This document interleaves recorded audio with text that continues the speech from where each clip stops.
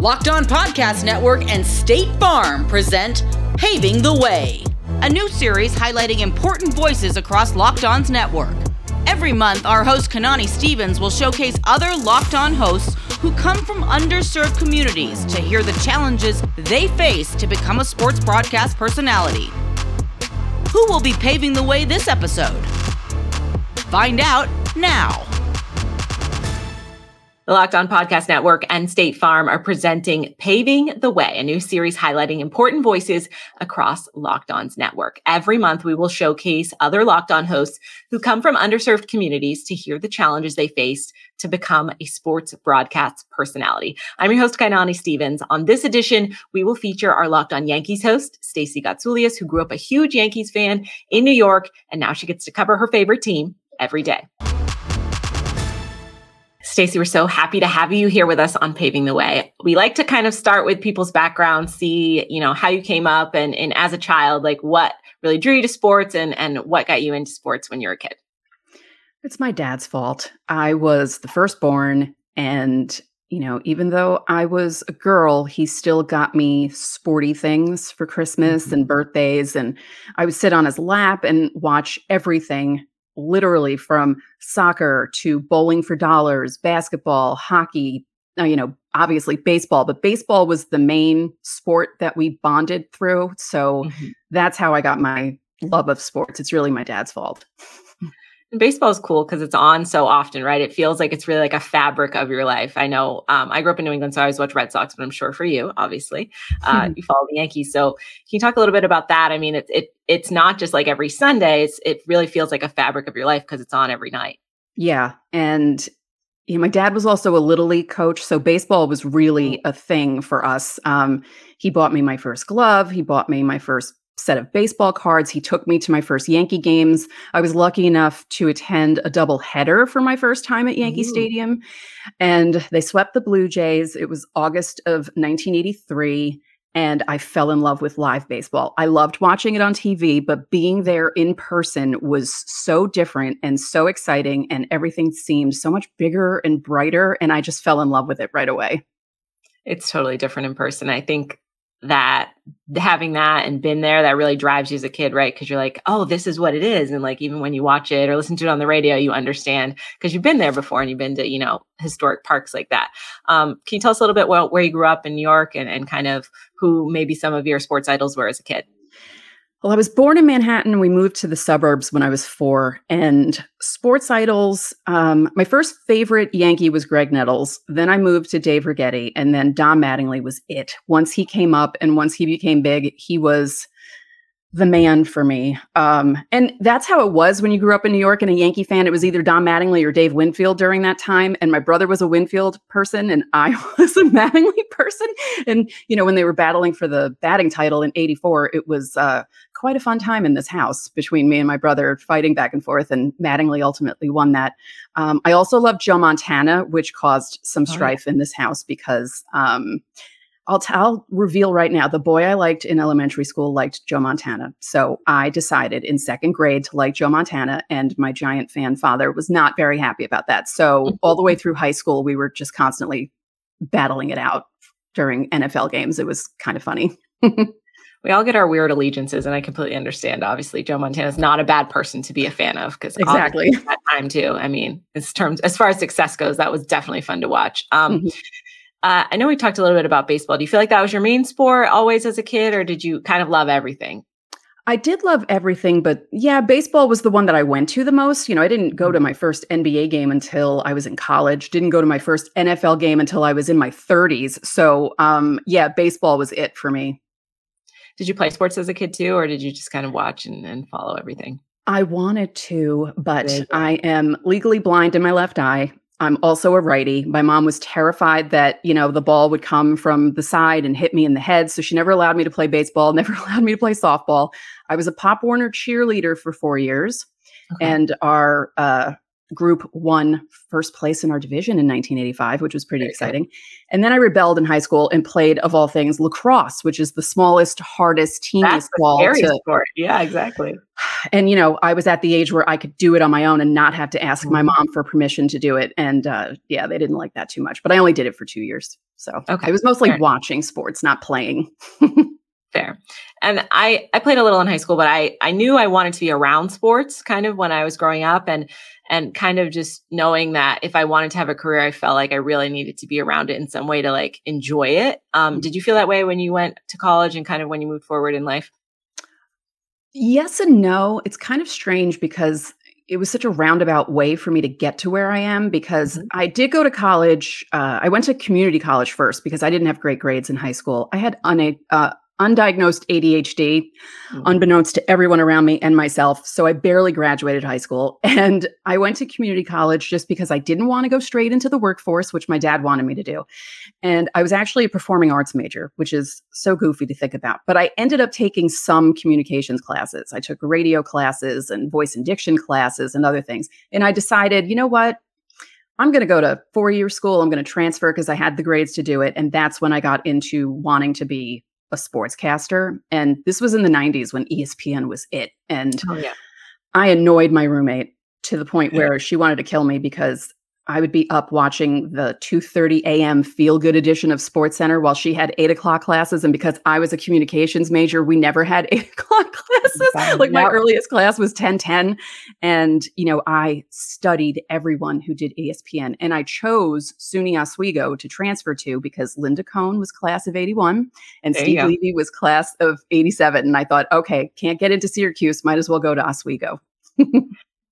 I love, obviously, during that time, SportsCenter was it. Like, there was just nothing else that you wanted to watch or do anything. I mean, obviously, you watched the games, but it was just such a prominent fake. Like, you had to watch SportsCenter. If you missed it, like, you had nothing to talk about. I always loved watching Linda. I loved Stuart Scott. I felt like it was so cool that they could incorporate their personalities into what they were doing. And I felt like that was like such a good example. Did you feel that way when you watched Linda and like obviously the New York connection as well? Yes, because there was that New York connection there. And I loved watching the sports reporters and Jackie McMullen standing up to the guys on the show. And I always thought that was so great. And it's so funny because when you talk to someone who grew up in the 90s and wanted to be in sports, really ESPN was it. But I did watch CNN and I watched Nick Charles and Fred Hickman and all those people over there too. And I just that was my thing. I would actually tape things on VHS tape and just watch certain episodes of SportsCenter over and over again and kind of see how they did everything. And I brought that into my news update position at WNYO in Oswego. I did do that. I did do some on the air work when I was in college. When you got out of college, how did you kind of focus? Like, how did you end up where you are today with Locked On? I actually went into sales and I was in sales for a really long time. And, I still watched sports. I still kept up with sports. I was on message boards, back in the early days of the internet. And the one thing that kind of got me back into wanting to do sports in a roundabout way was I applied to be on a documentary that ended up being on HBO. It was called 9 Innings from Ground Zero, and it was about the Yankees World Series run during 2001. And I was featured kind of prominently for someone who wasn't directly affected by 9/11, and I didn't embarrass my parents. I didn't embarrass my friends. And it was a really fun experience. And I loved being on camera and talking about sports. And I kind of got the bug to do it again then, but it still took me a while to get into this. And I had to do the writing track first, and then I got into podcasting. How did you feel like your writing helped you? I went to journalism school originally, and I've done like different forms of media since then, but I always felt like having that base of like knowing how to write and communicate that way always helped me moving forward. Do you feel like that way too? Yes. I originally started blogging for free on a network that was just websites for everything: baseball, basketball, football, even Formula One. And every blog was run by a woman. And it was called Eris Sports. And it was about 12 years ago. And that's how I got my start. Then people started noticing my writing and asking me to contribute to their websites. And then eventually, about 3 years in, I got my first paid gig, which felt really great. And I thought to myself, wow, people are actually asking me to write for them and pay me to do it. And going back to the high school thing, I failed English twice, not because I don't know English, just because the ADHD made it so I couldn't read and I never read my assignments. So the fact that someone wanted to pay me to write was unbelievable to me. And then it just snowballed into, at one point I was writing for 4 different outlets in 2016, 2017, Baseball Prospectus, Hardball Times, Beyond the Box Score, and FanRag Sports. Is that kind of crazy to think, a couple years before you were just writing for free on a blog and then all of a sudden you've got like 4 jobs that you're doing at once? Yes. And I loved it because I'm the type of writer, you tell me what to write, I'll do it. You tell me the word count, I'll do it. I'll get it done in the time that you need me to get it done. And I loved it. I really did. I'm like, wow, I'm actually getting paid to watch sports and write about it. Not like a beat writer, but on my own time and in my own space and not having to worry about going from stadium to stadium.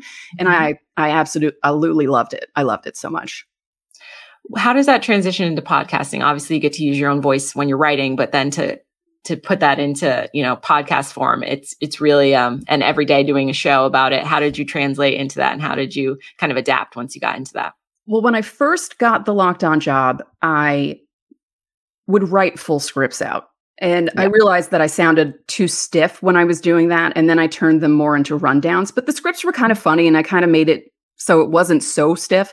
But now I don't write as much. I'll do the descriptions and things like that. But yeah, writing kind of helps just to give you the order of how you want things to go, because otherwise the show would just be a mishmash and, people would tune out in 2 seconds if you didn't have a direction. And I think the writing helped me in that capacity. How do you feel like you've grown recently obviously you talked about how you felt like you were kind of stiff in the beginning and now you have like your own way of doing it. Do you feel like it's kind of become your own a little bit? Oh, yes. Oh, yeah. I'm so much more comfortable now. I attempted my first podcast 10 years ago and, I did it for myself and it was, goofy. I didn't even just talk about sports. I was even talking about soap operas. And I feel like I'm so much more comfortable now. And I look forward to doing it every day, which is really nice. Like, it's nice to have a job that I look forward to doing every day because a lot of people don't get that luxury. And I feel blessed at my advanced age to finally put my broadcasting degree to work. Fair enough. How does it feel to, not only that you cover your team you grew up watching, which, it's a family team too. So to have that aspect of it is pretty neat. Yeah, it is. I wish my dad was here to see it just because, when I was first starting that podcasting thing 10 years ago, I joked with him that I wanted to give him a section of the show and call it Gus's Gripes. So he could just complain about the Yankees for a whole segment. He passed away 9 years ago, but he did get to see some of my writing for ESPN. He got to see, I wrote in a commemorative Derek Jeter magazine. So he saw our last name in glossy print, which he was very proud of. So I was excited that he saw that. But I think he'd get a kick out of this if he were still here. Sounds like he would. Absolutely. Let's go back and talk a little bit about some of the people we watched when we were kids, right? We talked a little bit about Linda Cohn. I think you mentioned to me earlier, Robin Roberts was a big person for me to watch, to kind of see her and then to do so many things as well. Like she really had her hand in a little bit of everything. Can you talk about that versatility? Obviously, that's a huge part of what we do. Yeah. It's amazing for us when we were growing up just to even see women on TV. Mm-hmm. And then, seeing women of color doing so many things on TV, sports related. And it feels kind of strange that in 2023, people still have a problem with that. Yep. I would have hoped when I was in college and people looked at me sideways when I said I wanted to be a broadcaster and in sports, that we would have evolved in the past 27-ish years since then, but we haven't. But it was really good to see that many women. And it wasn't just Robin and Linda. I mean, there were so many women on ESPN, and that I feel like they were the first ones to really get us to believe that we could do this while we were growing up. For sure. And I think for Robin, for me, is like, it's so cool that she does what she does now. And she's obviously had the sports background and she's like all over the place. And then when a big sports interview comes up, she's doing that on GMA. I do want to touch upon too, just like that representation as like the LGBTQ community, especially Robin now, she's very open about that. That's huge too, because especially when you don't see anyone like yourself on TV, to be able to see that and see someone be open, that's such a huge experience to see. Yeah. For me, I didn't realize things about myself until only a few years ago. But looking back, thinking about it, I was kind of embarrassed that I didn't realize those things about myself. I always considered myself an ally. I have family members in the LGBTQ community also, and friends growing up with. And, when I realized, I'm so for it because I'm part of it. And now it's, okay, I'm one of those people now. So I hope to do a good job representing for other people who are coming up and wanting to do what we do. And hopefully I do a good job of that. I think that's part of it too, because there's a lot of people that figure things out later on. And then when they see it now, it's a little more obvious, right? So if you can be the representation that you might have wanted at that time, that's always a really cool thing to be. Going forward, what are some things that you want to do, either like looking forward, like what's something you want to add to your show or you want to, bring to your show that you haven't done yet? I would like to get the nerve to ask people onto the show. I had David Cohen on a few years ago, but we're friendly, so it was easy for me to ask him. But I would love to get Susan Waldman on. I would love to talk to Meredith Marakovitz of Yes. I just need to get the nerve to do that. I've been doing my show for nearly 5 years now, and I still have that issue of what if they say no? And who cares if someone says no? That's not, it's not one of the worst things in the world for someone to say no. They say no, you move on and ask someone else. But I have to drill that into my head. Same here. I mean, it's that imposter syndrome, right? You're like, oh, I can't do this, but you are doing it. You're actively doing it.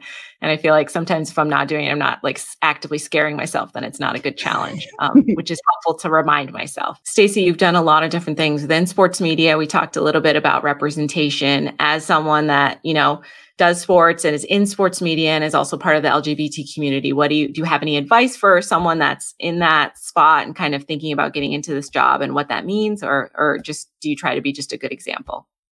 I try to be a good example. And I feel like there are so many people in the community who are now involved in sports, or people like me who didn't realize they were in the community and now are. And, I have a few friends who have come out as non-binary, as queer, who were with me actually at Eris Sports too.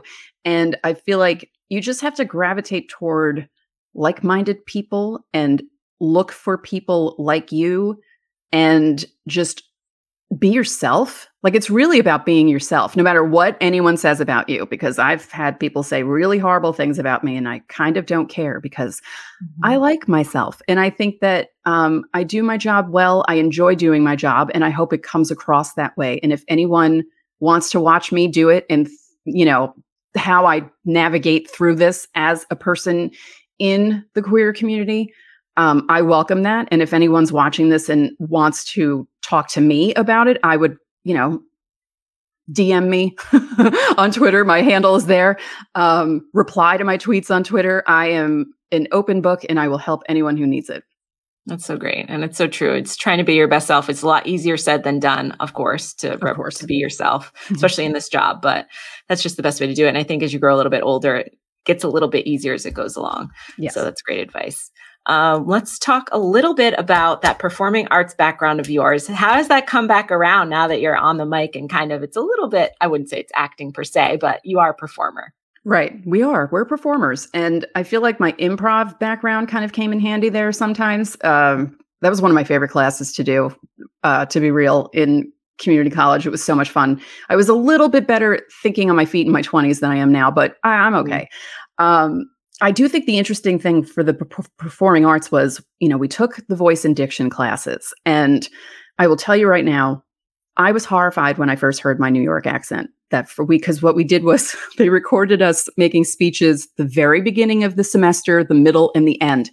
And I have that first tape somewhere in this house. And if I find a VCR, I should play it, because I couldn't, you don't hear your own accent really. And then when you do, I was absolutely horrified. And people tell me now, they say, well, you don't sound too much like a New Yorker. I said, well, I learned American standardized English thanks to my performing arts degree. So my New York slips out when I'm angry at, Hal Steinbrenner or Brian Cashman. But for the most part, I try to. That really stuck into my brain. The improv background and the voice and diction classes have really helped with the podcasting. And I feel like if someone wants to do podcasting and they have any kind of classes like that aren't even associated with a college or a university, and you could find some sort of like troupe that you want to work with, this actually really helps with this sort of performance.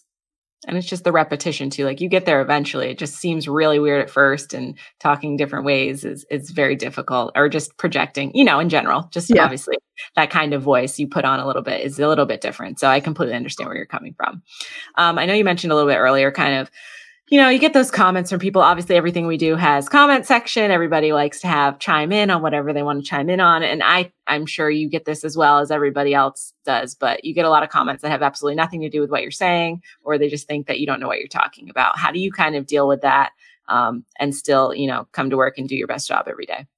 I ignore them usually. Because if I didn't ignore them, I would cry all the time, and we don't need to do that, and we all get it. Everyone gets comments like that, no matter who they are, no matter how small their show is, no matter how big their show is, everyone gets comments because, the internet has made it easier for people to do that sort of thing. And you just have to remember that, these people are just either projecting their bad feelings onto you and don't actually really think that way about you, and they're just being jerks. And yeah, I kind of try to ignore it, because if I didn't, I'd be fighting with people in my comment section, and we don't need that.